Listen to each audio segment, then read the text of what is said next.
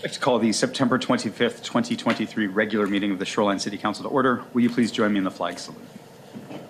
I pledge allegiance to the flag of the United States of America and to the republic for which it stands, one nation, under God, indivisible, with liberty and justice for all.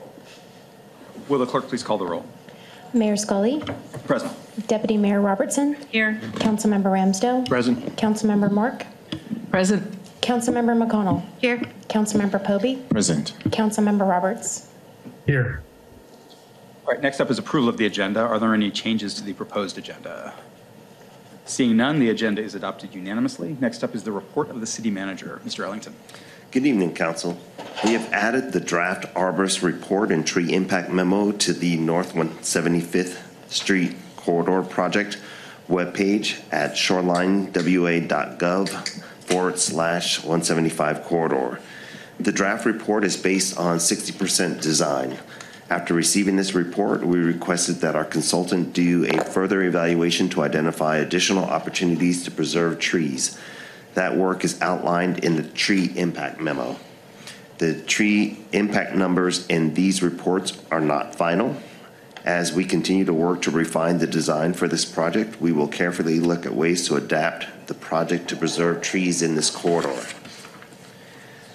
Seattle Public Utilities has put out a call for everyone in the region to voluntarily reduce their water consumption as water levels in our reservoirs are lower than average. Our extremely dry summer has led to a drawdown on mountain reservoirs. While there's plenty of rain in the forecast this week, the larger fall forecast is for drier than normal conditions. You can help by taking shorter or fewer showers, making sure to only wash full loads of dishes and laundry, stopping watering your lawn, and fixing any water leaks, especially running toilets. For more tips, visit savewater.org. And a couple of reminders. Our artist in residence, Salome MC, has put out a call for residents to participate in her experimental documentary, either on or off camera. Join her at the Art Cottage at Richmond Beach Saltwater Park to add your version to the documentary through the medium of your choosing. All ages are welcome, and to learn more and to see upcoming dates, look to shorelinewa.gov/calendar. Our ground floor commercial survey has already received almost 600 responses. We want to make sure that all Shoreline residents and business owners have the opportunity to provide their input. So please visit engage.shorelinewa.gov/ground floor and take a few minutes to tell us about other areas where ground floor commercial has worked well and what you'd like to see in Shoreline. And finally, the PRCS Tree Board will meet on Thursday, September 28th in room 303 and online via Zoom. The agenda and information on how to participate are available on the city's web calendar. And that concludes the city manager's report. Thank you, Mr. Ellington. Next up is council reports. Are there any council reports? Councilmember Poby. Thank you, Mayor. Last Saturday, I was at the Shoreline Music Summit held at London Bridge.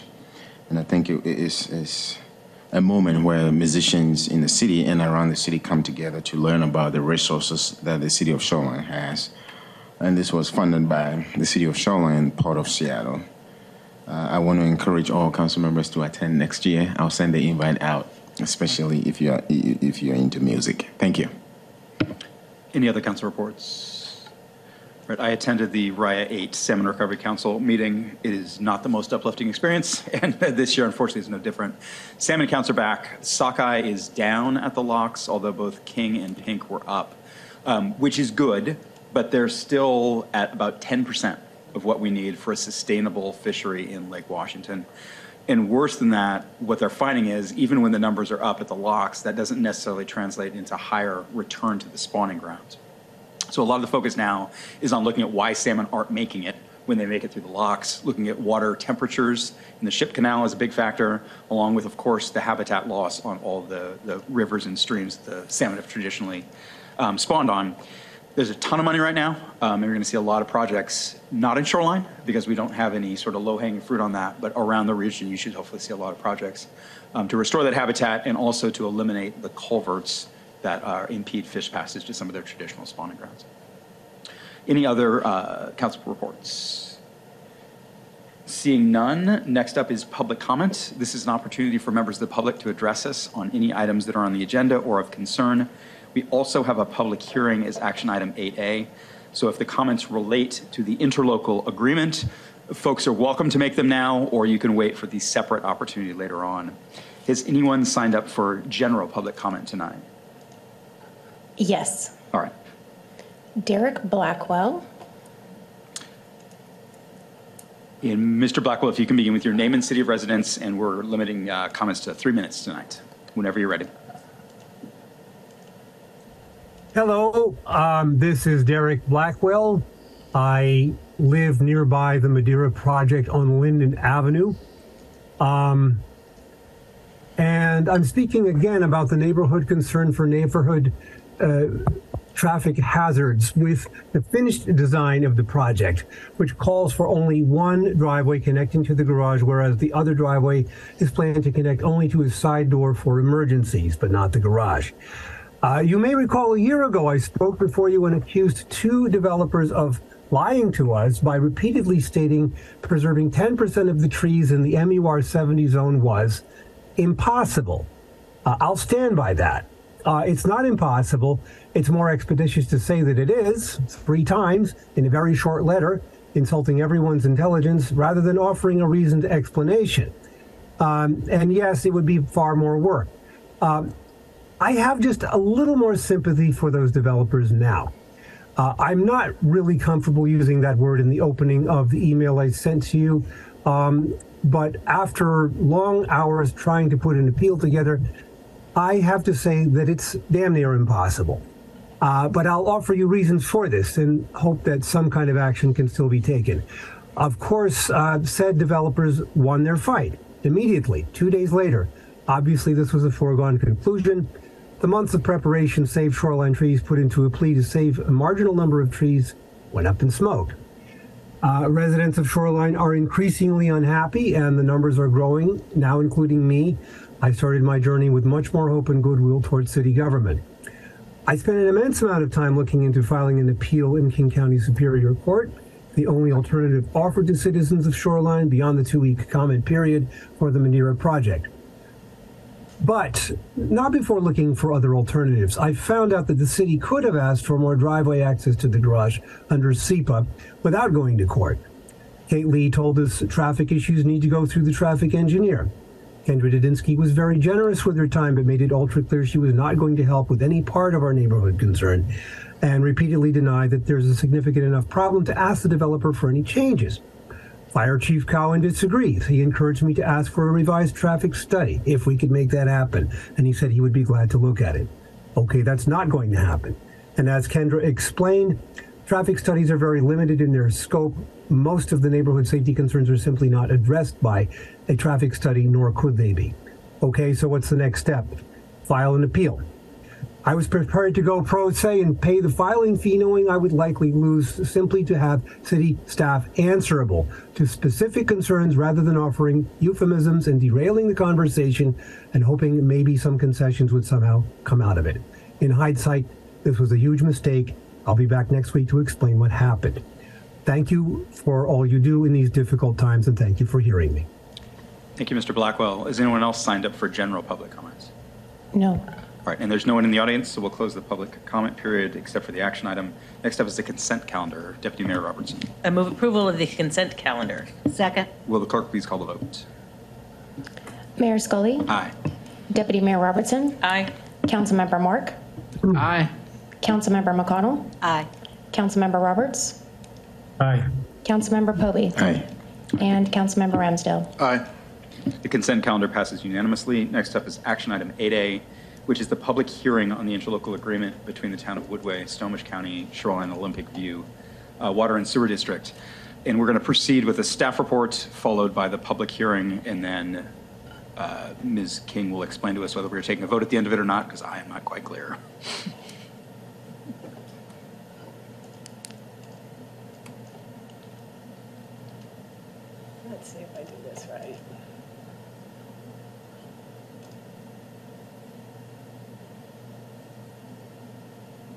There we go. Good evening, Mayor, council members. I'm Margaret King, City Attorney. And what you have before you tonight, as the mayor pointed out, is a public hearing on the interlocal agreement between Woodway, Snohomish County, City of Shoreline, and Olympic View Water and Sewer regarding the annexation of Point Wells. As you may recall, let me get to the next slide.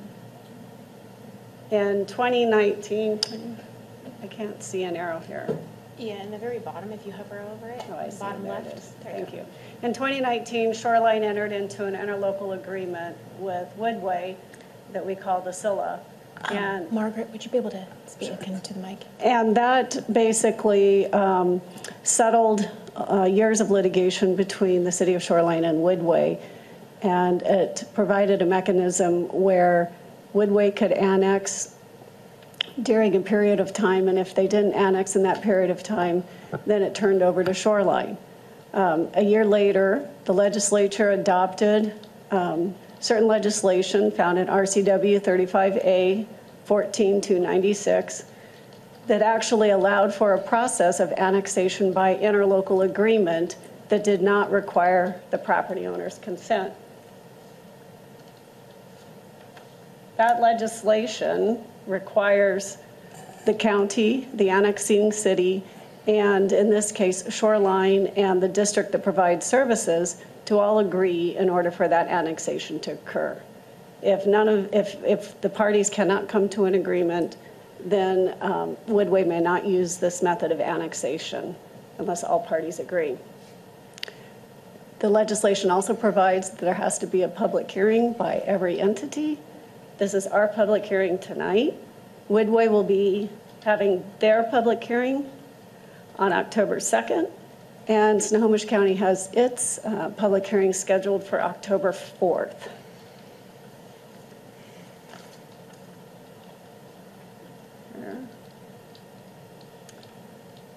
This is the same agreement that the council reviewed in August. And as I said, the agreement adds some provisions that were provided in the original 2019 agreement with Woodway, and it covers some additional protections for impacts from development, and overall just seeks interjurisdictional coordination between all of the parties. It's staff's recommendation to once again affirm, authorize the city manager to execute the interlocal agreement concerning the annexation by Woodway of Point Wells, and I'll take any questions. Can you clarify for us what our action item will be following the public hearing? Will we be voting to affirm, or have we already done that? Correct. You would be voting again to affirm your authorization. All right. So before I get to questions, I'd like to do the public hearing portion of it. I'd like to open the public hearing. This is an opportunity for members of the public to comment on this agenda item only. We're limiting comments to 3 minutes, and we ask, as usual, that folks begin with their name and city of residence. I believe there's one person signed up in advance. Is that correct? Correct. Tom McCormick has signed up.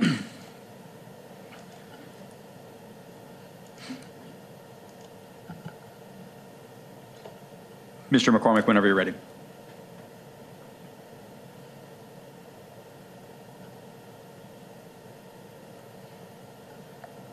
Looks like he's unmuted, but we can't hear.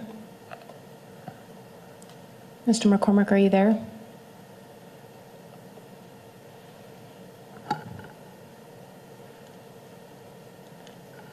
He's here. It just looks like he's muting and unmuting.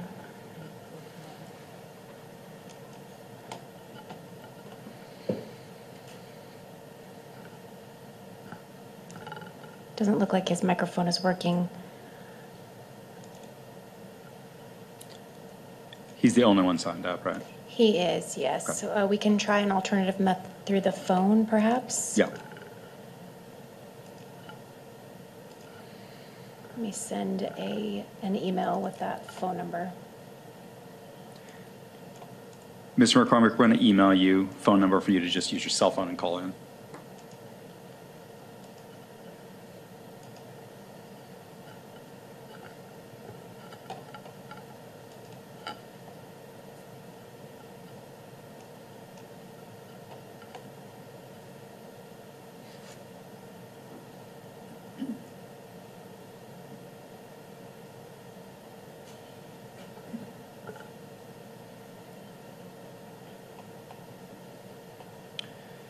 All right, while that's taking place, I'm going to go ahead and ask if there are any other individuals who have not signed up but who would like to speak. If there's anyone online who would like to make comments on this item, please either raise your hand if you are on the Zoom interface or press *9 to raise your hands if you're on the phone.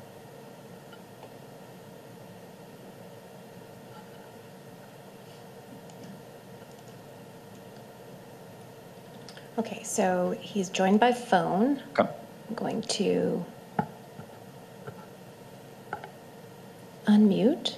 So press *6 to unmute yourself. Okay, can you hear me now? Yes, whenever you're ready. Thank you, Council.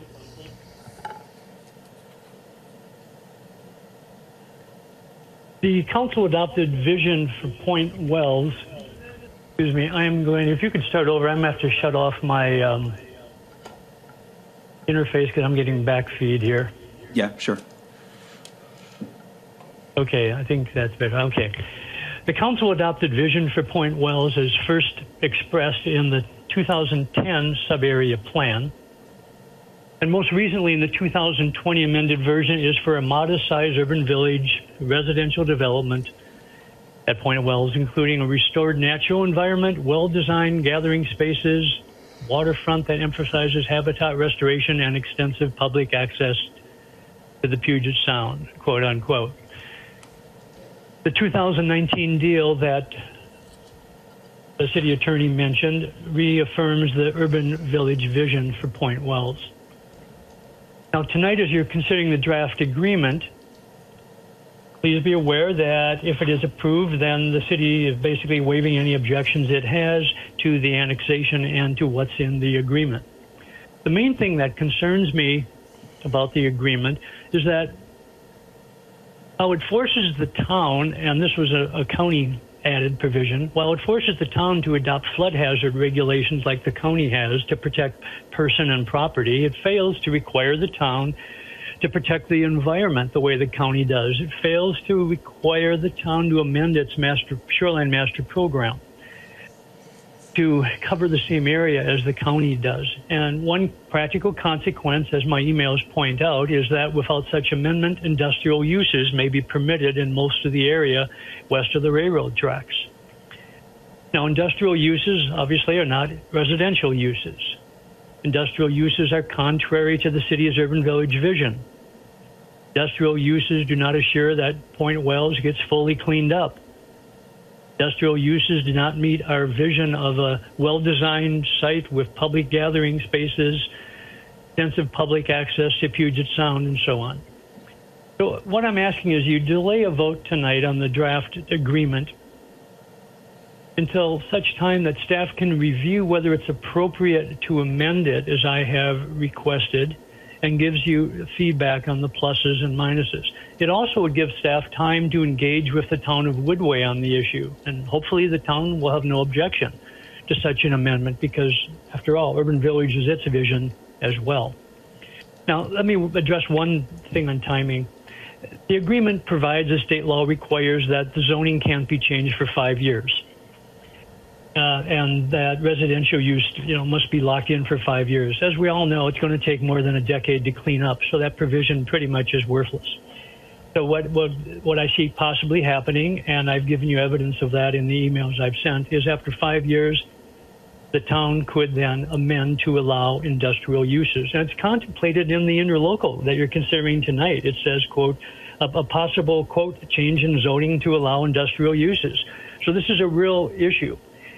I just don't want to see a shortcut here of no cleaned up site and then either let them resume oil operations, and that can be dealt with separately through legal challenges and so on, and the city does have standing for that.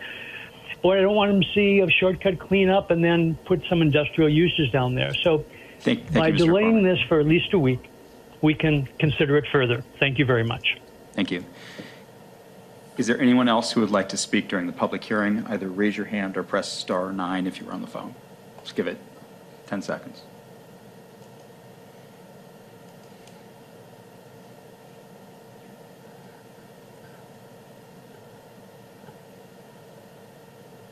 Nothing? No one has raised their hand. All right, I'm going to close the public hearing and turn it over to council for questions or comments. Or actually, I apologize, this is an action item, so we usually start with the motion.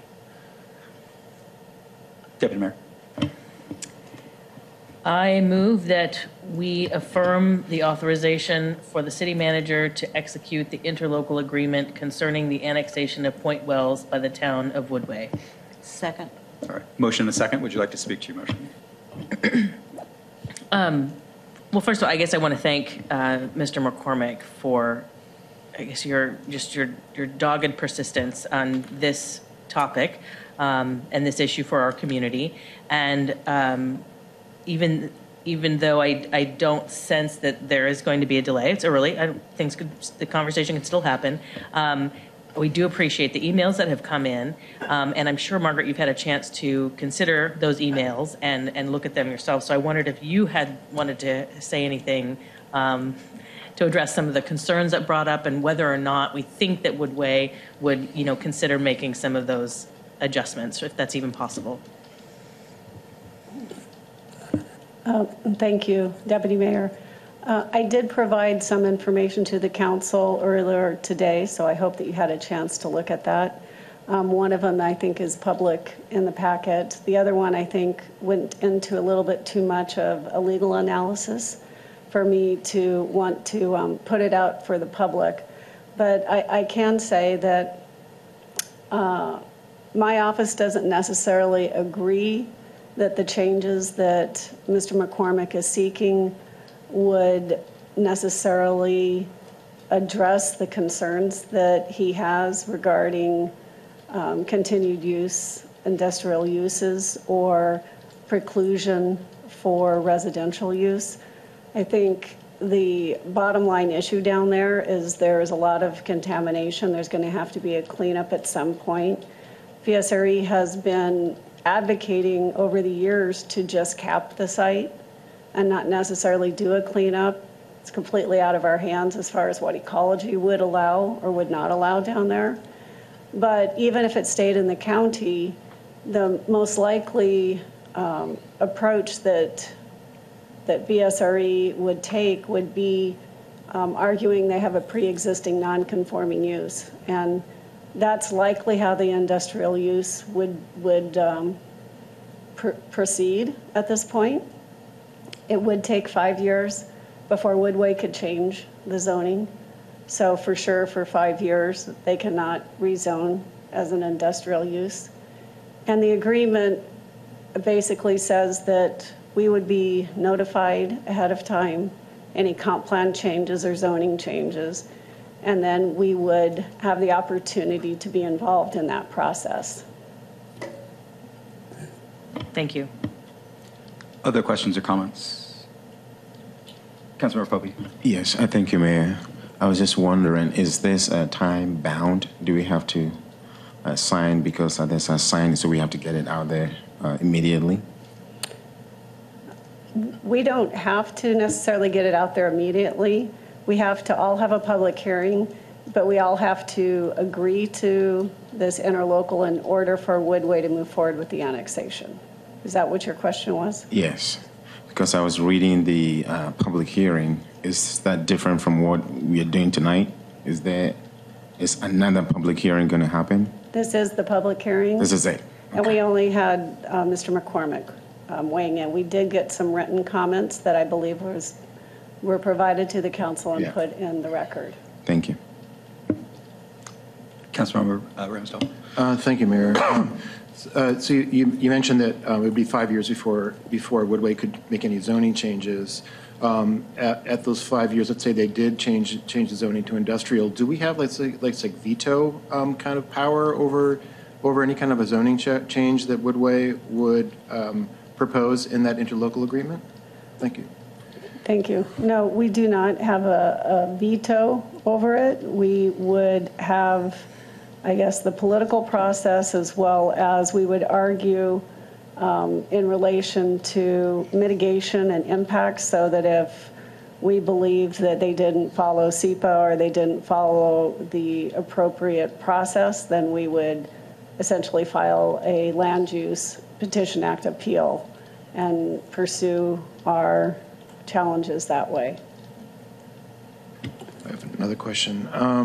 So the other question I have is, and this kind of brings me back to when I was young in my 20s. I was organizing legislation in the Massachusetts State Legislature to basically to fine W.R. Grace, which was the polluter of the Woburn Superfund case that you might have heard of, the civil action movie about the incidence of leukemia as a result of the chemicals seeping into the groundwater in Woburn and causing unusual amount of leukemia in children. So when I saw that this is going to be an asphalt and boat fuel, facility, but that we know the groundwater is contaminated. I mean, we know that land is contaminated. I'm kind of concerned about, if we cap it, how is that going to affect, before we throw people on that land, on development, what kind of assurances do we have that that will be a safe place for people to live? If they're not going to be a thorough cleanup, what assurances do we have to make sure that the public interest is being protected? Thank you. Thank you. In the state of Washington, we have a couple of acts that deal with cleanup that is this type of a cleanup. And so it's ecology will make the determination if they've met that standard. We, again, could challenge. We could pursue a challenge of whatever decision that ecology makes in that regard. But it's really outside of our authority, our regulatory authority with respect to cleanups of toxic chemicals. Councilmember Moore. So you started us down the path of the pre-existing industrial use in the 5 years they couldn't change. If in 5 years they did choose to change, could they claim that it was still a grandfathered pre-existing condition? I'm sorry, if 5 years later they sought to rezone it, would they still argue that they have a pre-existing? Yeah, the industry. Mm-hmm. Could the industry say we have a pre-existing condition and they rezoned it? Could they start again the asphalt plant or something similar? Well, as long as they are successful in asserting that they have a legal non-conforming use, subsequent zoning would not impact that existing use. The question would be whether, if it got rezoned to allow for that use, if they could expand that use at that time. And I think some of that would depend on the constraints of the site as to where those kind of uses may or may not be allowed. Thank you.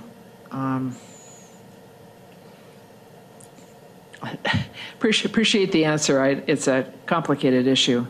One of the other questions that was brought up by Mr. McCormick dealt with the shoreline rules and the compliance with the county of Snohomish versus the what Woodway does. You've looked at that carefully, and your opinion as through the city manager's office or the city of Shoreline's office is that part is covered? I would say that I don't necessarily share Mr. McCormick's analysis in that regard. I don't dispute that there are some different standards as far as what the county has in their current regulations and what Woodway does. I think as a practical matter, the area and what it's designated as would still have restrictions on it for residential uses, just from a FEMA flood mapping and regulatory standpoint. So I understand what Mr. McCormick is saying. It would be clearer if they applied the same standards. But again, I don't think another jurisdiction other than the county to some extent and the interlocal as part of the annexation has the authority to force another jurisdiction to adopt something specifically if they don't want to. Thank you. This is such a confusing issue for a new person coming in that I plan on abstaining tonight just because I don't understand it fully. But thank you very much for your efforts to explain. Councilmember McConnell. Thank you. Don't be alarmed, Councilmember Mork. I've been listening to this forever, and it's still very complicated. And I'm not sure I'm going to be supporting this because of my feeling of where are our rights if we can. I've had some notes. We have the power of the power of granting shoreline appeal rights, but it sounds like that doesn't mean anything. Am I wrong? I mean, by appealing whatever we may disagree on, what power does that give us? I've always said that project is going to affect half of the city. Everybody trying to get out to the freeway and doing business on the west side, even if they don't go on the east side, which of course they will. But clearly I'm, as having been in that area for 36, 37 years, I need to at least try to protect that growth from being beyond recognition for our city. And I know we are trying to work with Woodway, but at some point I'm very worried or cautious that their goals and our goals will not be the same. So I would like to be more educated on how this is going to be a good thing for us to support. Is really, we have some traffic controls and things, and that's really our only involvement where we can continue to ask them to honor the traffic counts that we have worked so hard to address for the traffic not to fail coming out of there and all the way up through those through the middle of a lot of residential areas. So thank you. If I could comment on that, that is one thing I think that is pretty clear in the agreement that we've agreed to.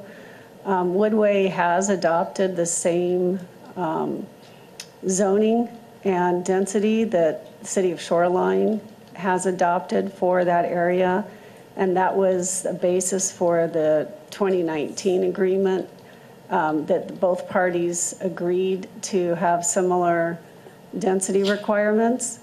Also, as part of the interlocal agreement, the county, there's a provision in there that says the county treats the interlocal agreement as a reciprocal agreement, so that the county would apply our restrictions on the road as part of a restriction for the annexation and the interlocal agreement. So they would have to try to upzone it again if they wanted to do more density than what we've agreed to in the agreement. And we would pursue the same arguments we pursued with the county, that they couldn't meet the density requirements because of the environmental restrictions on that property. Okay, and I'm aware of that, but it's still, to say that that's our power, it sounds like if they try to wiggle out of it, we're going to wind up in court again, because hopefully whatever council's up here is going to really fight to keep that element of the agreement active, because it's to protect not just West Shoreline, but it's to protect our city from being overrun by, community that doesn't belong in our community, but will use all of our assets and our roads, and really, it's not a real wonderful win ever in my book. So, but I thank you for mentioning that. I understand that from this level, but in my heart, I'm not sure I feel comfortable even now. And just to clarify again, we do have the 2019 agreement in place. If the council were not to approve this agreement, that agreement would still be in place. The difference would be that the annexation would not occur through this methodology, then the property would remain in the county until such time as perhaps the property owner chooses to seek annexation by Woodway, if they ever did do that. And then we would just have the 2019 agreement and none of the provisions in this agreement in place. Okay, and it also sounds like that's not a win either, correct? It's kind of what you're, I mean, it's almost going backwards. Is It's that- a negotiated settlement Yeah. that the council directed that we try to resolve the ongoing litigation over the area with respect to who's going to attempt to annex it. And there were a lot of roadblocks being put up for Shoreline to annex it and continue to be. Yeah, and will always be there. And the utilities and the town of Woodway have their meetings next week, so it's boom, boom. And I want to just feel comfortable with how this is going to go. So if any other council members have some brilliant questions that will help me, thank you. Councilor Roberts. Thank you, Mayor. Just a couple quick questions. First, can you clarify for me what the motion on the floor is right now? As I understand, the motion would be to once again authorize the city manager to execute the interlocal agreement. Okay, thank you. And just to clarify, in the staff report and others, this council has already adopted this agreement. It was adopted on August 14th, correct, of this year? You authorize the city manager to execute it subject to having a public hearing. So it's not a final, it was not a final authorization, but it was subject to having the public hearing and then finalizing that authority. Yeah. And hold on a sec. Ms. Similchek-Smith, can we turn down Councilmember Roberts' volume a little bit? It's deafening. Makes you very authoritative council member, but it's a little, yeah. Right, please proceed. Okay, I mean, the way I read it is that we're just reaffirming what this council has already done. We've now had the public hearing, or once the mayor, I guess the mayor has closed the public hearing, so we've fulfilled the obligations under the August 14th vote. So it seems to me that the real motion is whether we want to deauthorize the city manager from. You could certainly state it that way, council member. Okay. And just to sort of clarify, many of the provisions that we were talking about were already in the pre-August 14th ILA. So questions around industrial use, around the shoreline. These were elements that were contemplated in the settlement agreement and now also in this agreement. Is that correct? Yes, the issues have always been there around the pre-existing non-conforming use of the industrial use. The difference is that we called out some of that in this agreement to specifically address mitigation procedures. Yeah, and the way I read it, Mayor and Council and colleagues, that I see this as actually being more explicit and providing more details into what is going to happen rather than if this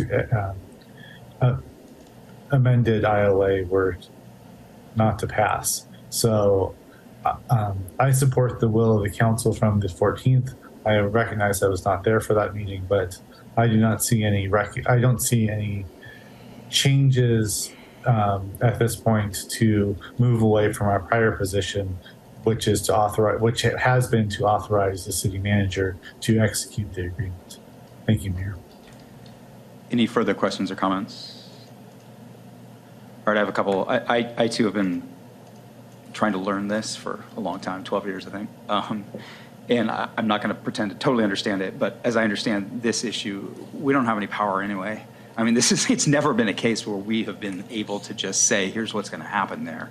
So right now, this was a deal we made in 2019. We're being asked to affirm that and allow Woodway to annex it with some conditions in place.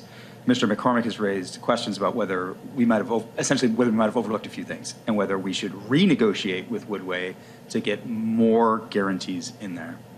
My concern is this. Right now, we are vulnerable if Snohomish County decides to make changes and the developer decides to file for a permit. If we hang this up, if we say we're not doing it, we're not going to sign the ILA, we're then still vulnerable to Snohomish County as long as that lasts. At no point do we have the ability to just say no. We have the ability to lobby and we have the ability to sue. And what we've previously said, we could still say, which is it has a disproportionate impact on us. If you grant this particular type of development project, it will impact us. Therefore, you have to mediate that through SEPA or whatever other means we can use. If we say no, the power then goes to either Snohomish County or arguably to the developer, because if the developer works out a deal with Woodway, that's another way to get annexation, and we have no stake in that. And there, I mean, I'm not, I have absolute faith in our fellow governmental bodies, but the argument any rational developer would make would be, hey, look, we're going to give you a lot of stuff. You're going to get a lot of tax benefits. All you got to do is change your code. And yeah, Shoreline has some problems, but you don't. Why wouldn't you do that, right? That's not a dynamic we want. And so what we've been trying to do is mitigate that as much as possible. Mr. McCormick is a phenomenally detailed person. I don't think he's wrong, but the concerns he's raised don't rise to the level for me of creating a new doubt that this is the best possible reasonable way out of a bad situation. For example, having an industrial use there, a widespread industrial use, either ongoing oil and gas or there's a call center proposed, or not proposed, but bandied about. That kind of stuff might happen, but there's no guarantee that it will, and that's certainly not teed up now. We have 5 years for that to sort itself out. And under the circumstances, I'm not inclined to impede what is already in process and what I expect to sail through. So I'm voting in favor of this, but we've been having these conversations since I've been on here, and this is hard, and there is no right answer, and everyone's questions are totally valid. And again, in a different set of circumstances, I think we would be looking at different ways forward, but we're not the strong player here, and so I'm going to be voting in favor of it. Councilmember. I was waiting for you to say something because you always help me understand a lot of the legal things that also, Margaret also does the same thing, but you're on the dais with me. So there's a level of trust here that, not trust. Okay, thank you. She's not leaving. As your lawyer, council member, you're about to get into trouble. Yeah, that's right. But she'll give me the look, and then I'll know that take the finger off my mic.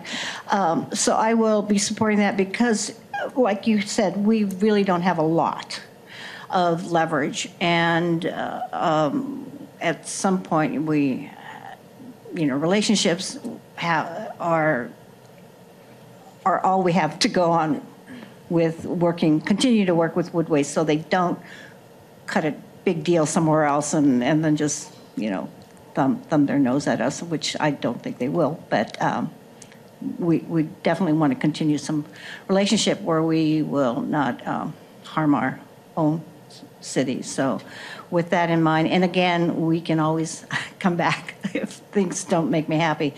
So I will be supporting this. Thank you very much, Mayor, for your comments. Any other questions? Councilmember Moore. Thank you, Councilmember McConnell and Mayor Scully, for explaining to me that you feel that based on this is clearly previous councils have spent much more time and understand this much better than I do, but that clearly you feel we are safer with this than we are without. And that is your opinion, Ms. King. I think it gives us some specific things in a contract to utilize if things were breached or if we had a problem that we wouldn't otherwise have. Okay. Thank you. That's what I needed to hear because it's beyond me. Thank you. Any further? Councilmember Ramsdell. I'm very torn with this just because it really lacks the reassurances that the environmental impact and the environmental cleanup will be adequate to my satisfaction. I I will support it, but with reservation, that I would like to see some stronger language in terms of environmental cleanup. I don't know enough. I'm not an environmentalist. I don't know like how effective capping is versus like full cleanup. But from the way the mayor explained it, it sounds like that gives us the most amount of leverage, even though it doesn't sound like it's very much moving forward. All right, thank you. Further comments? Go ahead. Yeah. Margaret, can you reassure Councilmember Ramsdale and myself that there will be no way that environmental cleanup can be avoided? Because that is, I mean, what's been going on there is definitely an environmental cleanup project, no matter whether you put houses or continue to do whatever they've been doing. So thank you. Thank you, Councilmember McConnell. What I can assure you is that there's nothing in the agreement where we said that we would agree that they had sole authority over the cleanup. We haven't given up any risk that we would otherwise have in challenging any kind of a cleanup down there. We just did not negotiate some level of cleanup that I don't believe really could have been negotiated, because frankly, it's the property owner that has to be involved with the state agencies regarding the cleanup, and the state agencies will be the ones making that recommendation. Again, we can always challenge that if we get to that point, but that's quite a ways down the road, I believe. All right. Any further questions or comments? Will the clerk please call the vote? Yes. Councilmember Mork. Aye. Councilmember Poby. Nay. Councilmember Roberts. Aye. Mayor Scully. Aye. Deputy Mayor Robertson. Aye. Councilmember Ramsdale. Aye. Councilmember McConnell. Aye. All right. The motion to affirm passes 6-1. Next up on the agenda is... Yeah, thank you, Ms. King. Study item 9A, which is a continued discussion of the 2024 to 2029 PROSA plan. And I believe Mr. Bilbo and Ms. Wolbeck-Dunn will be presenting. Ms. Reedy, I did it again. Jack Malik is catching.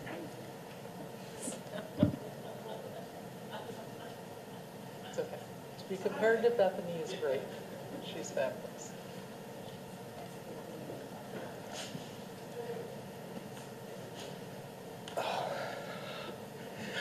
All right. Good evening, Council. My name is Jacob Bilbo. I am the PROSA Plan Project Manager with the City of Shoreline. With me is Mary Reedy, the Recreation, Cultural, and Community Services Director with the City of Shoreline. Our technical consultant, Tom Beckwith with Beckwith Consulting, was unable to join us tonight, so it's just Mary and I. So we are really excited to be here to provide you with status of our PROSA plan to date.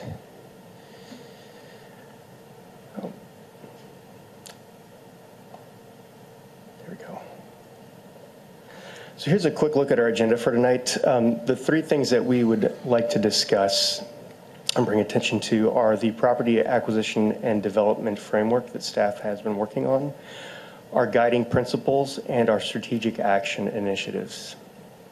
These were all included in the staff report along with our community needs maps. Those are not in the slide deck. We aren't necessarily going to revisit those tonight, but we wanted staff to see the progress that we've made on them to date. Before I move on, I'd like to address a question that Councilmember Mork sent to staff earlier today. If I understand correctly, you wanted some more clarification on how we are accounting for population density in our maps. So the simple answer is that we have a residential zoning map that's included. So that's on attachment A, I believe it's page 3. Unfortunately, I didn't number them. But it's a PROSA 2024 high density residential zoning map. So all of the high density areas are associated with these zones. These are all single family residences.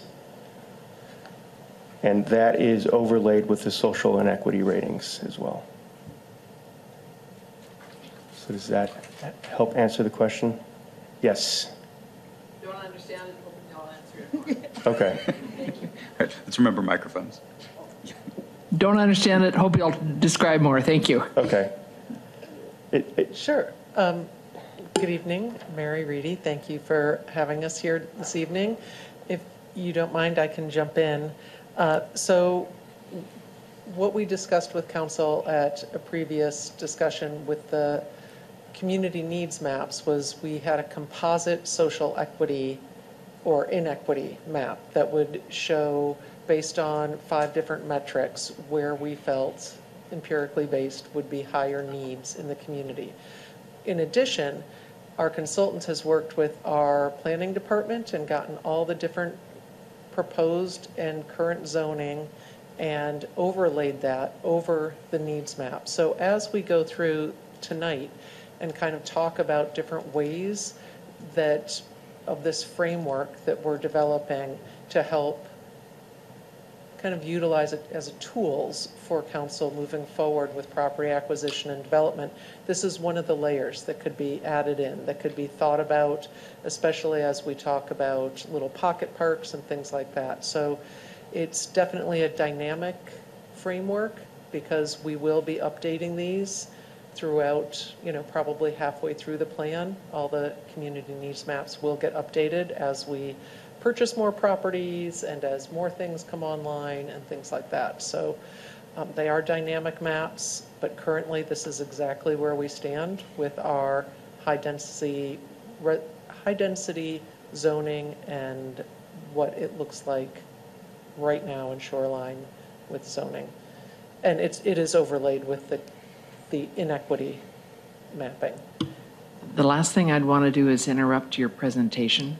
When we get there, I'm going to ask more questions. That's fabulous. We happy to answer every and all question. We aren't going to be reviewing the maps individually tonight. No, that's totally However, we will be going through the framework, and this is part of that for sure. So thank you. Feel free to interrupt at any time. Thank you. As always. All right. All right, so moving on, this is just an overview of our timeline for the remainder of the project and the year. After our presentation to council tonight, we'll be going to the Parks Board on Thursday, this Thursday, to also provide them with an update and give them any feedback that council provides us tonight. That will then wrap up this stage of the PROSA plan. We will move into the final stage, which is drafting the document. We are going to go to the tree board, to the planning commission and council several more times to review those documents and hopefully adopt it in December at the end of the year.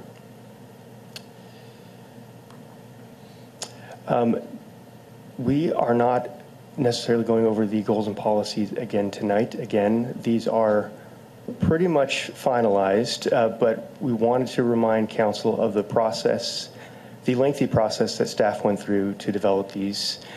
These are what will be included in the comp plan and are aligned with our strategic action initiatives, which we will be going through in more detail later.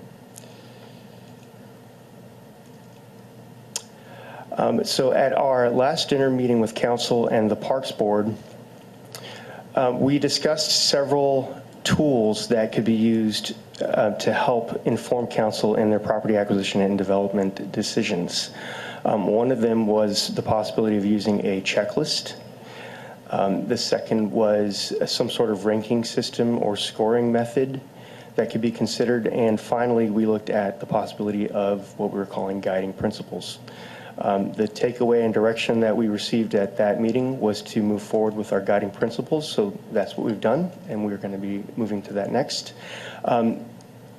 But staff wanted to think of other items or other tools that could also help in this decision process. Obviously, the community needs maps are very important, a very strong tool. But it's also important to consider funding sources, how much money is available when making these decisions as well. So we've included a funding model, which is also called out in SAI, or Strategic Action Initiative 1. that staff will be working on in the next few years that will help inform these decisions. But all three of these together, guiding principles, community needs maps, and this funding model, are what we are calling the property acquisition, development, and decision framework.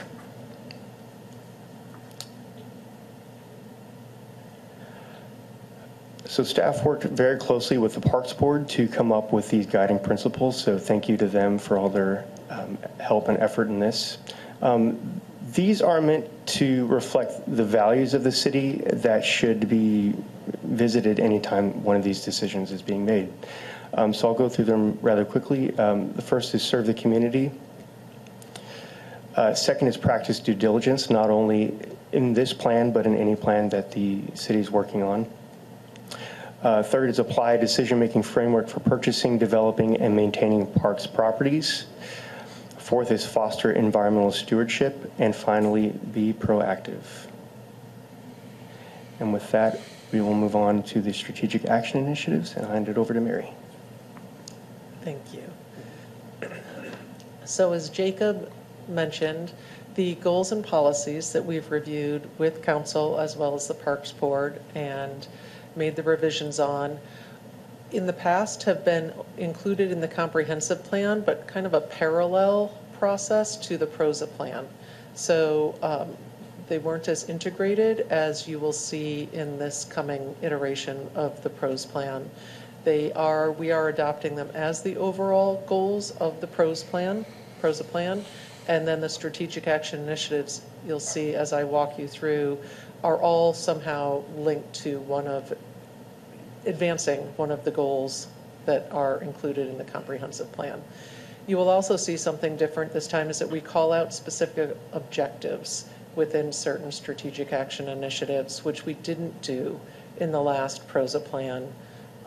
Last PROS plan was our first time doing strategic action initiatives and calling it out with that type of framework. So we're learning, we're getting more refined as we go.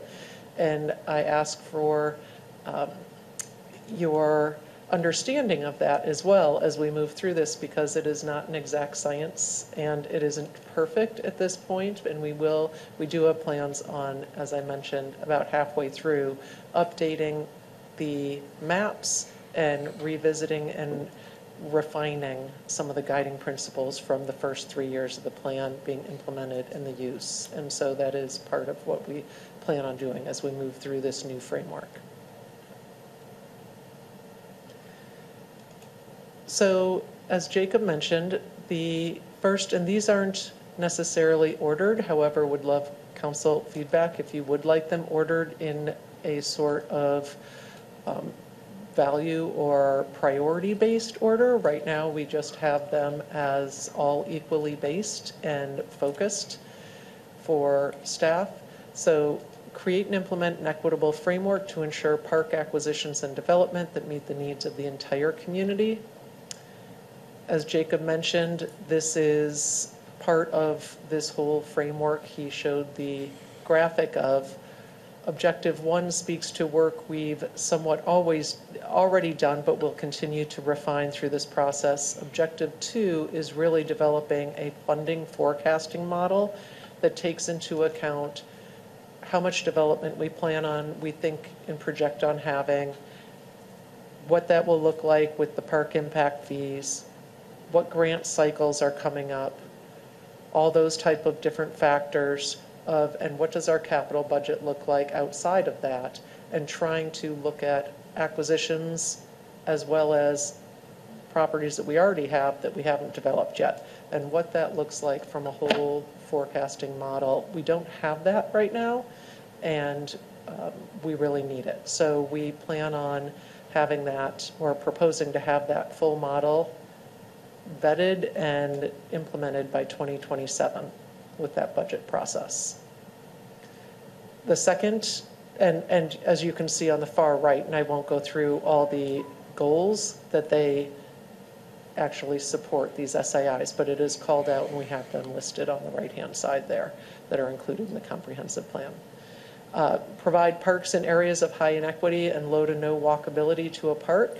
Council gave us strong feedback on this to call out some specific parks and specific numbers at a bare minimum. So you'll see objective 1, acquire, develop, and/or enhance no less than 3 parks in the areas listed or as identified in updated community needs mapping. So we do call out some that are already identified as high inequity areas, so not equitably served through our park system, and that's at a bare minimum, those. Objective 2, provide, enhance, or improve green space and walking trails based on NRPA metric framework in underserved areas based on community needs assessments. NRPA no longer has standards. They have moved away from that as of this year because they fully recognize the nuances and differences within each community. And so they don't call out standards. If in the past our former PROS plans called out NRPA standards as something to aspire to, they no longer set those. SAI number 3, increase equitable access to both programs and facilities. And there's 3 objectives with that. One of which is completing the ADA assessment and implementation plan by 2026. Explore options for increasing physical access to both indoor and outdoor programs, play and recreation, especially during winter months. We heard from our community that access to outdoor facilities in the winter months, there's only 2 tennis courts that are lit, and you have to pay to have the soccer fields lit. And increase physical and economic access to recreation and cultural services programming. You can see, again, on the right-hand side, the goals that those support. Number 4, continue to pursue opportunities to provide access to aquatic and recreation facilities for residents. This is a continued strategic action initiative from our current plan. Provide all residents access to an aquatic facility is the objective there. I don't think I need to say much more about that one. Number 5, continue to maintain and improve the condition of current park resources. So this is something that we also heard from our community in the engagement, is that take care of what you have, not just keep building more. So provide a framework to review and update condition assessment and long-term operating and capital plan for existing parks and assets with the goal of providing high-quality park facilities for all by 2025. And establish and adopt a minimum park amenity framework. That objective 2 came from Parks Board very specifically, and that has yet to be determined how that will be defined. We've had some conversations, preliminary conversations with them, but that is work yet to be done after the adoption of this plan. Proposed strategic action initiative number 6 is sustain and expand urban forest tree canopy, with the first objective being to implement the urban forest strategic plan goals that I know council is going to be in discussions about forthcoming, and 20-year forest management plan, and identify and plan for adequate staff and resources to execute urban forestry goals. So those are our 2 cited objectives. These, again, don't include work plan goals or specific ways of getting there. These are high-level goals to expand and sustain our urban forestry canopy. Number 7, enhance health and safety for all park and facility users. We heard also from the community that safety in the parks, whether that be physical safety or psychological safety, was in our facilities and our parks was of high importance to them, and was of great concern. So conduct ongoing CPTED, which is crime prevention through environmental design assessments, within a system-wide data-based structure, and develop improvement action lists which inform the CIP budgeting and enhancing the health and safety for park and facility users. And we say data-based structure there so that it is not just the parks that get the squeaky wheel or the ones that have the most active community members, but we really look at see, click, fix, phone calls in, all the different data sources we have, whether it be playground assessment reports, that type of thing, of which parks need the most and which are of our highest concern. So it is more equitably distributed. And like I said, not just the most active neighborhoods having those reviews. Number 8 is public art is included in the city's placemaking efforts through planning processes and economic development. As you recall, the past plans did not have public art in. That's why this is a PROSA plan and not PROS. This is similar to one of the current public art plan goals. So we did review the current public art plan. We took the community input and we reviewed this. We have a public art and cultural services subcommittee of the park board, and so they really sat with these and went through them with staff as well. And the first objective is encourage public-private partnerships which integrate and support art in the community and develop programs that feed into and support the greater shoreline creative economy. Number 9, offer programs that reflect the unique interests of the community and neighborhoods they serve. So this is somewhat of the mapping we've talked about and really looking at it at a detailed level and some of those individual layers I think that some of the council members asked how we would be using in the future. And this is some of that. So develop a community needs mapping and community engagement input framework for biennial analysis, which guides program and event service delivery. So looking at different community needs map of where are their younger people, where are their older people, where do they speak a language other than English in the home, and really trying to figure out where and how to deliver the best services and programs to them based on those. SAI number 10, enhance community engagement utilizing an equity lens. This is very similar to a current SAI that was very vague, very hard to to quantify and to figure out how you're moving the needle on. So Park Board was very instrumental in helping us come up with some objectives around this as well. So increased demographic representation in community input opportunities, and develop guidelines for community engagement for park recreation and public art planning to provide engagement opportunities for all residents, revisiting and updating guidelines annually for continuous improvement. So that is in line with, I think, what a lot of other departments in the city are doing as well with their planning documents and planning processes that we started, I think, kicked it off with the PROSA plan last year when we started trying to do our outreach and our engagement in multiple different languages, going to the people where they're at as opposed to inviting them to a public forum here in council chambers as the only option. And then number 11, increase community access to public art and cultural events through expanding and strengthening our art collections and programming, assess and modify physical locations of public art to provide equitable access throughout the city. You will see that one of the layers of the maps, we do have public art. It's pretty obvious that one side of the city is very well served with public art and the other side not so much. So this is stuff that will drive where and how we place and deliver public art services. And support, reflect, and integrate the city's commitment to anti-racism, equity, and inclusion through public art collections and cultural services programs. And those are our proposed strategic action initiatives, and I would love to hear and get feedback from council. All right, questions from council, and I see Councilmember Roberts' hand up. Thank you, Mayor, and thank you for this work. I'm very excited to see all the development of the Parks plan. There's a lot of good things here, and I think that when we get to the point of adopting the PROSA plan, I think that we can all be very happy with the plan, and even happier once we see the results implementation of the plan. I do have one question, and that is involving the guiding principles for park acquisition and development and how they overlap with the PROSA plan goals.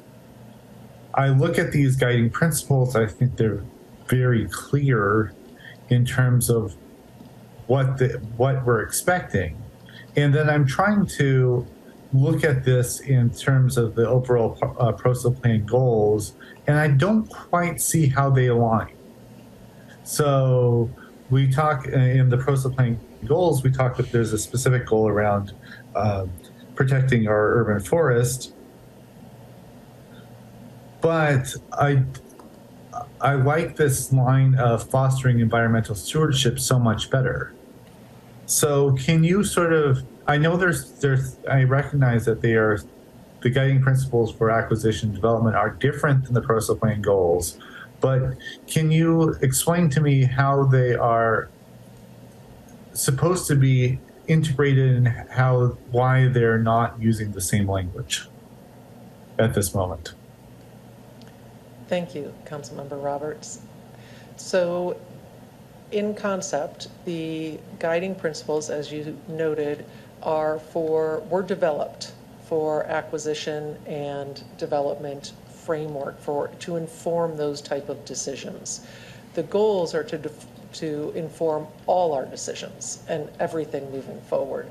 So this is a little bit more distilled down, and I appreciate the language not being in full alignment, and we can look at that and use the same terminology. In many places, they are supposed to be, in theory, complementary. This is all new work we're doing, and I fully acknowledge that, both using the goals as the PROSA goals, as well as these new principles. Really emphasizing that these principles are for property acquisition and development only, and the other goals are for everything, recreation and cultural services, all the other questions and work that goes around parks and recreation, urban forest work, all those the strategic action initiatives that don't have anything to do with purchasing property.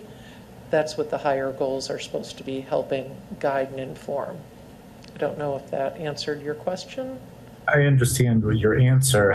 Yeah. Think that ideally I'd like to see the guiding principles more in alignment. And I think there's many ways where the guiding principles are clearer than the proposed goals, even though they are similar in terms of outcome. I mean, again, I'm looking at sort of specifically about the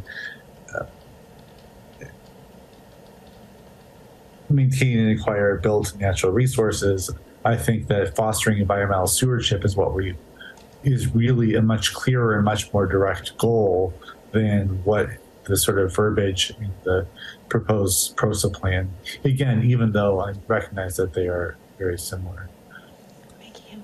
And if we're talking about the guiding principles for acquisition and development, currently looks like there's somewhere around 90 or so properties which are up for sale in Shoreline right now.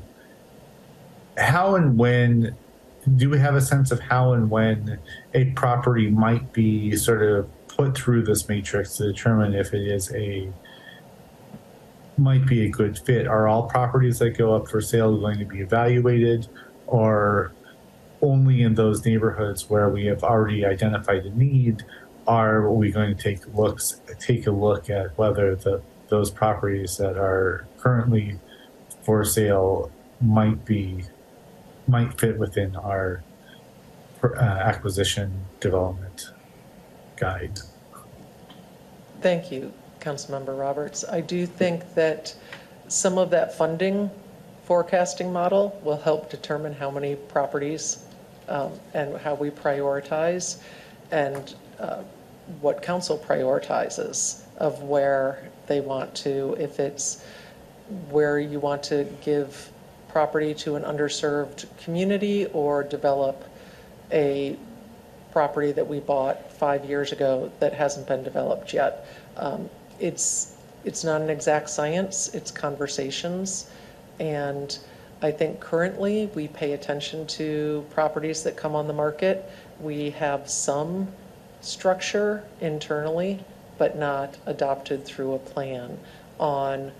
We actually started using the maps this summer as properties became available to make sure that we were trying to do things in a thoughtful, data-driven way, as opposed to, oh, that looks like a nice parcel, even though it's a nice parcel in in a community that's well-served already. So I guess I'm just wondering if any property that goes up for sale in the market would likely be evaluated under our guidelines, or are we going to really just prioritize particular neighborhoods, or before even the guiding principles come into play?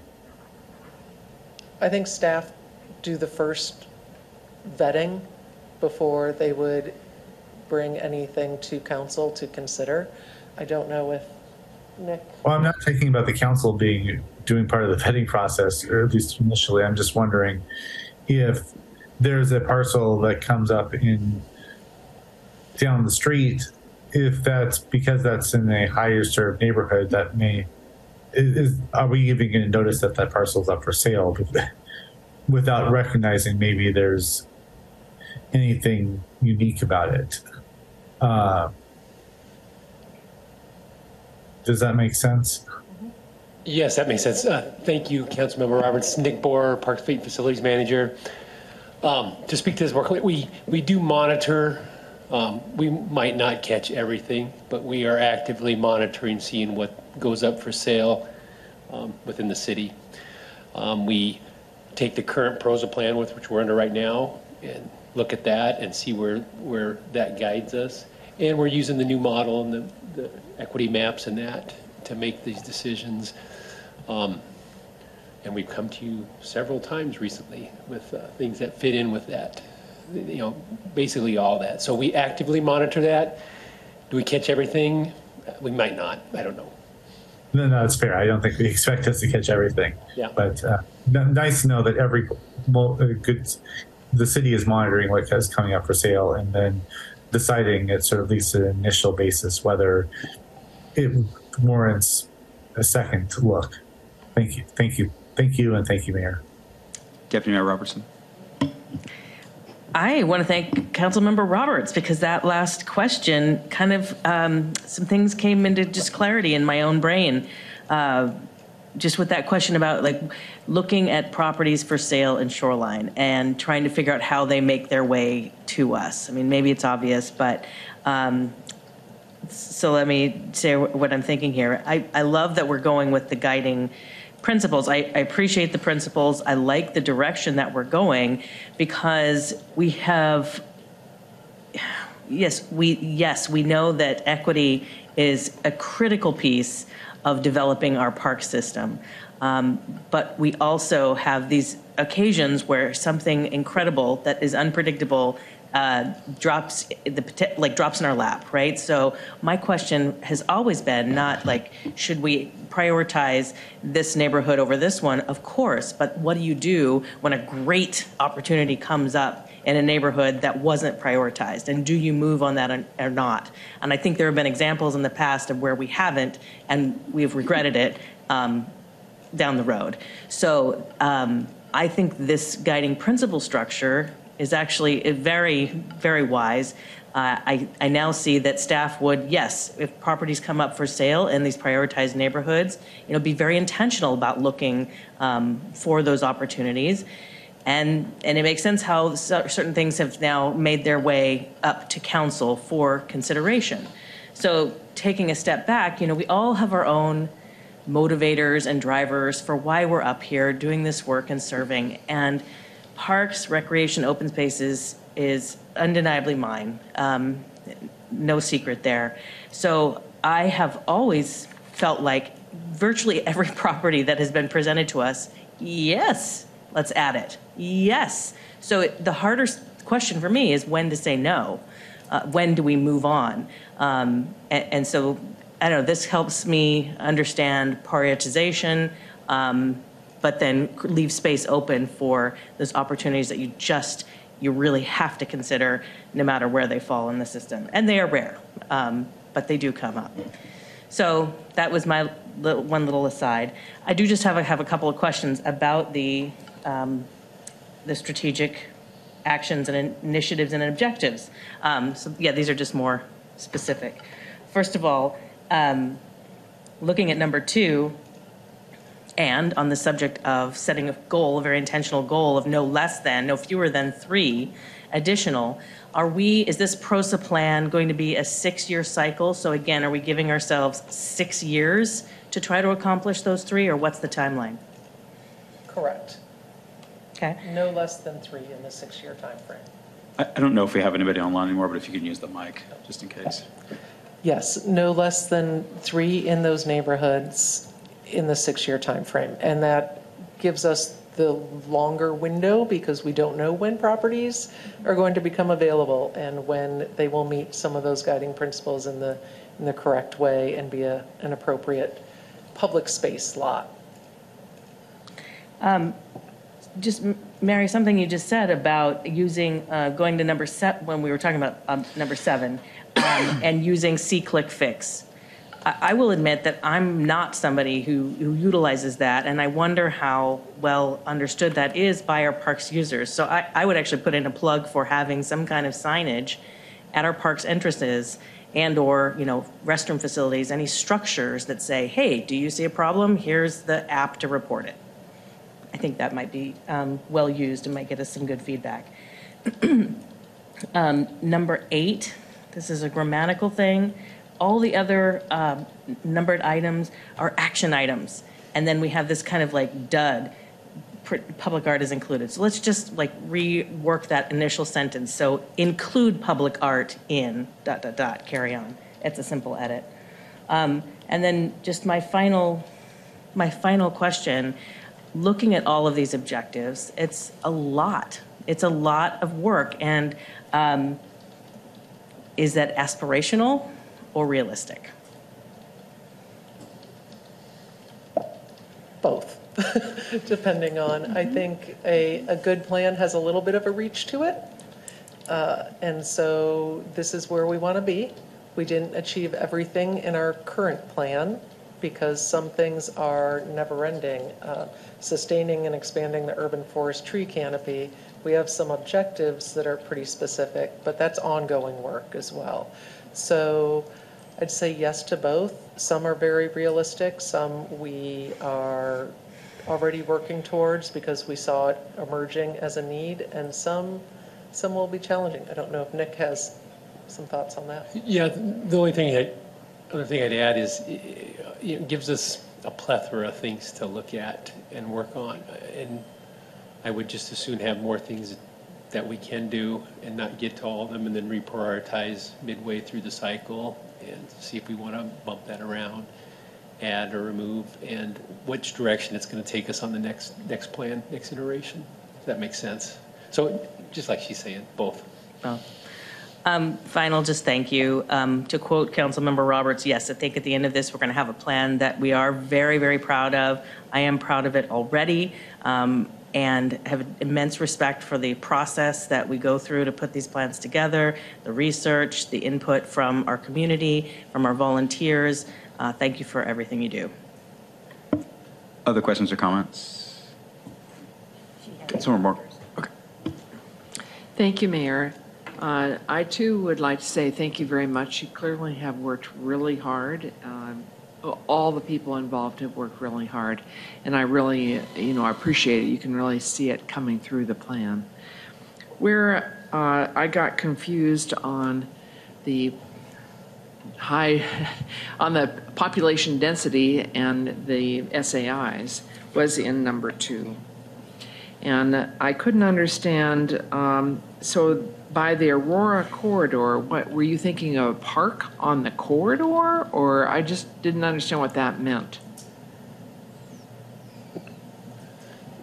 Thank you, Councilmember Moore. So we're talking about there, that's high density growth area. I don't think we'd want to put a park directly on the Aurora, but a couple blocks off. And I think maybe we need to, we're not making any more land.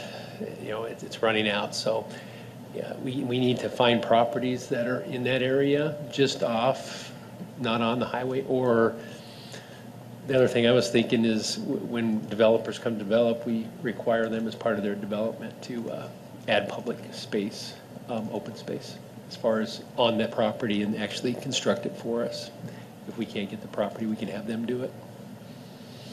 Thank you. That's really helpful because I was having a real hard time thinking about Park on 99. So thank you very much for that clarification.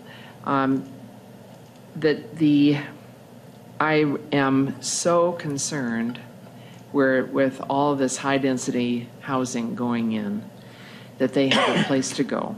And looking at the map, which while I'm confused with it, I get the general drift of what you're doing. I'm very concerned on making sure that happens. And Highway 99 is where many of these properties are going.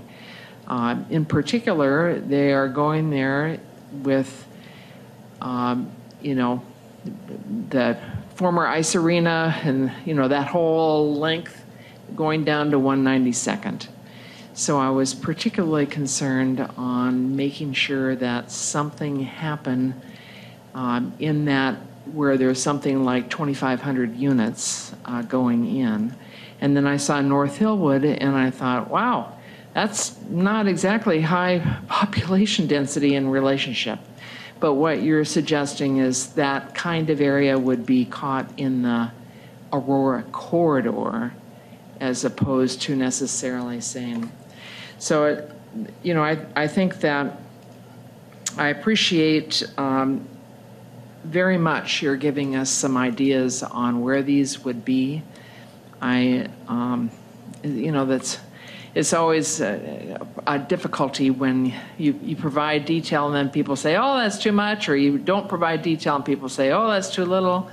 So I want to give you as open of a hand as I can, but to really say I'm really worried about these big apartment, multiple units in a small area, that we really focus on that. And it didn't seem like it was either listed in any of the SAIs as a specific thing or in the guiding principles as specific thing. And that's why I was concerned that we as a group did something to try to emphasize that as an issue. Thank you very much. And we agree 100%. And where growth is, certainly that's one of the priorities, one of the many priorities. But, in those areas, it'll rise higher. That's why we call it guiding principles, because depending on where you are in the city, that could change what decision makers, drives your decisions. So there you go. I just would ask that you may want to consider mentioning it somewhere. Okay. I didn't see it anywhere here. How it's mentioned isn't overt. It is as one of the community needs maps. It is one of the community needs maps, and so when those are mentioned, those include all the walkability, the high density, the social inequity, the heat stress. That's another one that's not called out specific. Mm-hmm. And another in the actual guiding principles that are proposed, the practice due diligence also says if they were called out in these community needs maps and other adopted city planning documents, PROSA, CAP, comp plan, anything like that. So if we see high density and the need for more parks in the comprehensive plan, that's an adopted plan. That's one of the guiding principles that we would go, our due diligence would be to always go and reflect upon current adopted plans as well and see where the needs are there. Again, I appreciate what you're saying. There's a lot of specific mention for public art, and it just seemed like we had a gap there. So just wanted you to know where I'm coming from. I want to make sure that is a priority, and that it'd be nice if it appeared somewhere along with all the other ones that you've said. All the guiding principles or the maps, are important. The reason why you selected them is because they're important. So I appreciate that. The other question I had dealt with on neighborhood views. So, when I say neighborhood, I'm not interested in the people on the specific street or the specific block, but the whole neighborhood. And perhaps adjoining neighborhoods. How does that fit into these goals and these SAIs? Is there a place for it? I'm not sure I understand the question. If the neighborhood says, what do you mean you're going to put a park next to the interurban trail? That's not where we're interested in. Do they have a place to talk about that, or and I picked that up just as an example. I don't want to make it sound like that's something I know of. It's just, is there a place for people to not on the micro, but in the macro, to provide input to the plan and say, with the limited funding, and I love your addition of the funding element, is there a place for the public to express their thoughts? So in the community engagement in the plan development, we had quite a bit of community engagement in telling us their feelings on what type of park they wanted. We heard loud and clear, and you'll see in the draft document, people want more community parks, things they can walk to.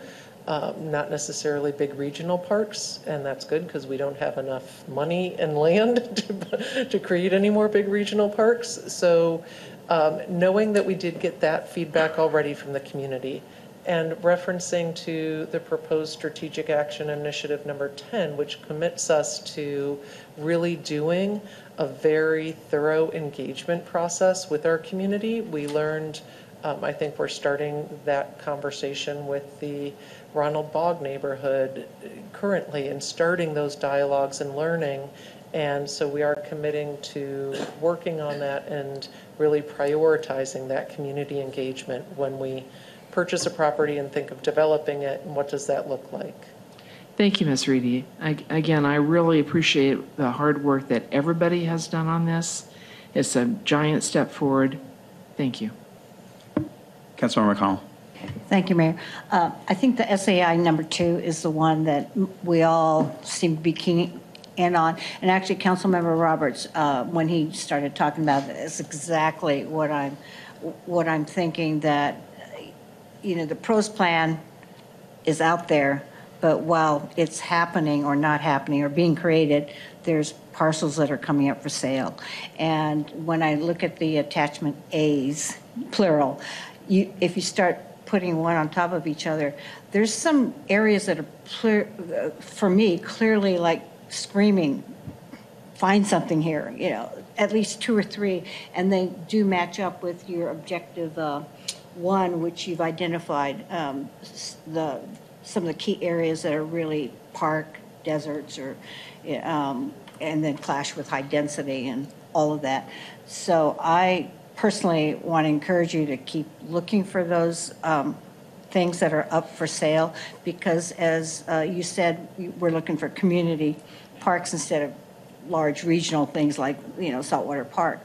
One single family lot would provide probably a decent footprint of a community park. So being very involved in real estate, find those single family zoning ones, because they're going to be cheaper than MUR 70s, but that's sometimes where we're going to have to go with all that density, particularly around those 2 light rail stations. It's a good chunk of density that you won't be able to find anything cheap to buy for a park outside of that, or until you go outside of that rezone that we cleverly did years ago. So so that's what I'm going to encourage you to do, even as we're still formulating this. I don't think we've said no to anything that you brought up to us, going, hey, we have a possibility, and there's possible grant money, and I'm telling you, I'm going to be all over, like, yeah, do it, so, and I think that most of the council kind of gets how clever that is for the use of our money. So, and they're not building any more land, and we're having more and more people come in. The amount of buildings and construction that we're seeing is something we've never seen in our city, and we're always going to fall behind on open space. So Yeah, well, I'm sure you can find some good grant money, and if not, council's really good at opening up budgets for you when those opportunities come, because we understand how important that part of the equation is. Thank you. Other questions or comments? Councilmember Ramsdell. Surprise, surprise. I'm asking a question about parks. Yeah, so there's a couple of the points that I wanted to raise. One's piggybacking off of Councilmember Mork's question about community engagement. When the city was planning on purchasing or thinking about purchasing the Westminster Parks slot, Eric Friedley had asked me at that time. I wasn't on council, I was just a community advocate, said, hey, I just want to make sure that there's support for purchasing a park in the neighborhood. Is that possible? So I threw up an informal poll on our neighborhood Facebook site, and 65 yays, 2 nays, so there was clearly support for it. So I'd like to see if that's, before we actually acquire parks, if there is, but I mean, and not like the next door neighbors, but like similar to the way we, when we're going to be developing, when there's going to be a permit application for property, to have some sort of like notice go out within like 500 feet of the possible acquisition, that we like notify, the neighbors, hey, what do you think about purchasing this property? And then we know we've got like the neighborhoods behind the city, and so we can avoid some headaches in the future if that's going to be the case. I don't know if that's something that I know that was done in the past. I don't know if that's something that's going to be implemented presently. Thank you for the question and the comment. Yes and no, depending on the situation. Okay. In the past, it seemed to work like that, but lately we've been getting opportunities so quickly. And, and if you don't snatch them up right now, somebody else does. We're in the midst of negotiations. We really can't share that with the public until we have a negotiated sale agreement. That's when we'd go out to the public. And honestly, we can do better at that. We just had the purchase at Twin Ponds, and we did not do the best job we could have. We certainly learned from that, and we will improve that process in the future. Okay. So current situations now, we do the best we can. Okay, sure. And then the other question I had was like on number 7. So about a month ago, I started commuting to work, and I live on 148th. My office is on 200th, so I take the interurban the whole way from 148th to 200th, and so I'm on that road between 7:30 and 8 in the morning, and it's not a pretty sight, like what I see, like a lot of open drug use. So I see people in the morning between 7:30 and 8, and then between like 5 and 6 o'clock coming back. So I'm wondering about, will there be any kind of more collaboration in terms of like safety with the police? Because I know at one point the police used to do bike patrols up and down the interurban, and that I hadn't seen a bike patrol on the interurban in a long time. So I'm just kind of wondering if that's something that's kind of been considered within the, as far as like as point number 7 is, improving safety, feelings of safety for the public. Okay, thanks. Thank you for those comments. And that's part of the work plan to be devised. That's what these goals are, pretty high level, to look at SUPTED, to look at safety, and then that could be one of the options. I mean, that definitely is a bigger conversation with the chief and funding and things like that aren't in our control. Mm-hmm. However, we are aware, and that is the feedback we heard from the community as well, that there are certain parks and certain places that don't feel safe, especially at dawn and dusk time. And so we are aware of that, and we will be developing work plans around that and addressing those as best we can, and working with others to try and crowdsource addressing it as best we can as well. Yeah, Echo Lake seemed to be a real hot spot when I go back there. I do think the new restroom helped a little. And Mayor, I can have a conversation with the police chief outside the PROSA plan process regarding this subject. Yeah. Okay, great. And Councilmember Ramsdell, in regards to your first comment as well, including the community is a double-edged sword in a pre-conversation about a property. We experience, as a lot of people do, some NIMBY, not in my backyard, Some people, it's very hard. Change is very hard. Our community is going through enormous change. And that's why we have brought forth to council these guiding principles and the maps and the funding forecasting model that can give some structure and some guidance before we bring it to the community, so that we know we're doing our best practice and our due diligence, and we can share that conversation with them, because not everyone wants to have a park across the street from them.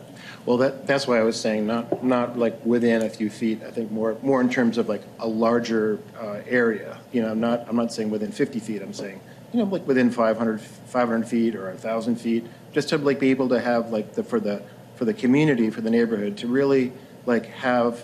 I mean, when I put up the poll for this Westminster Triangle thing, it was like all of Westminster Triangle had an opportunity to like, you know, have their say. And of course, there were a few. The two that said no were the next door neighbors to the park. So, I mean, I know that the NIMBY factor is an element to be concerned with. That's why I wanted that was concerned about having like a wider kind of focus on whether we were going to kind of try to get some community support for park acquisition.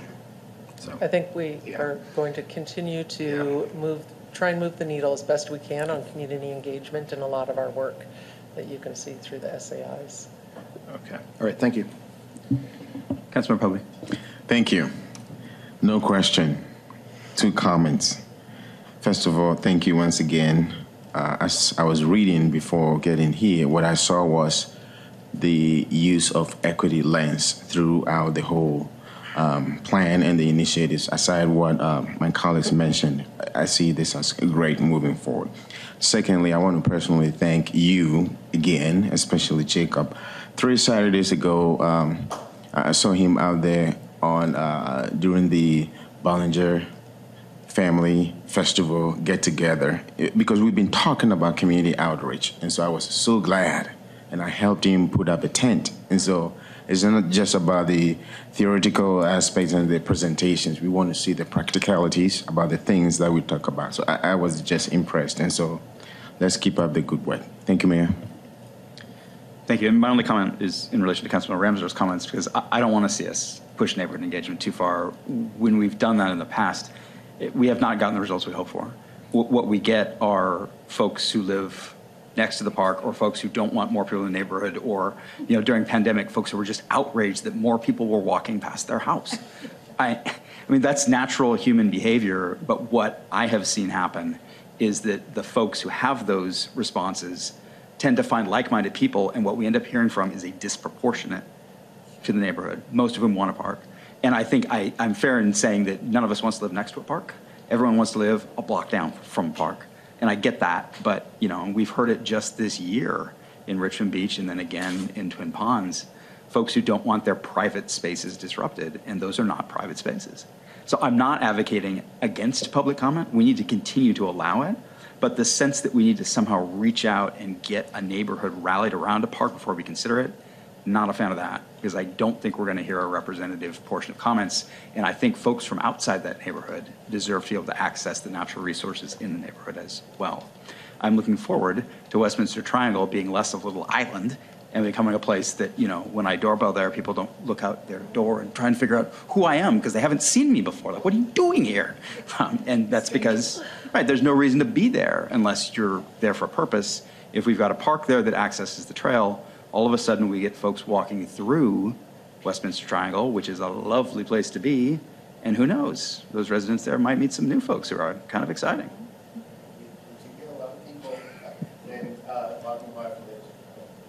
I totally get your point, and I agree. In many ways, I agree with your points.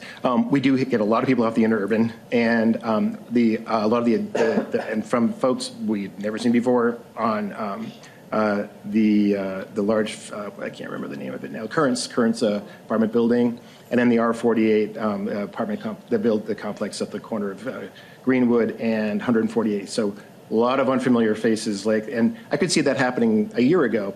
I don't think that really applies anymore, but fair enough. Okay, all right. Any further questions or comments? Yeah. Thank you all. I mean, this is quite the undertaking, and it is an impressive result, and we're looking forward to seeing the final plan. What's the next step?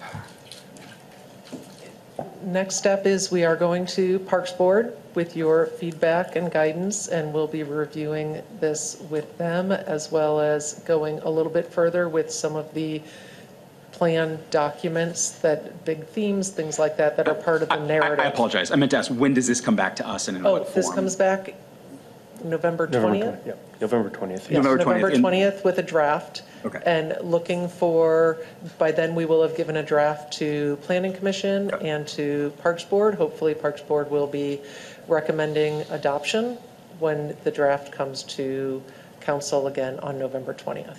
All right. Thank you very much. We will look forward to seeing you again on November 20th. And we are adjourned. Thank you all.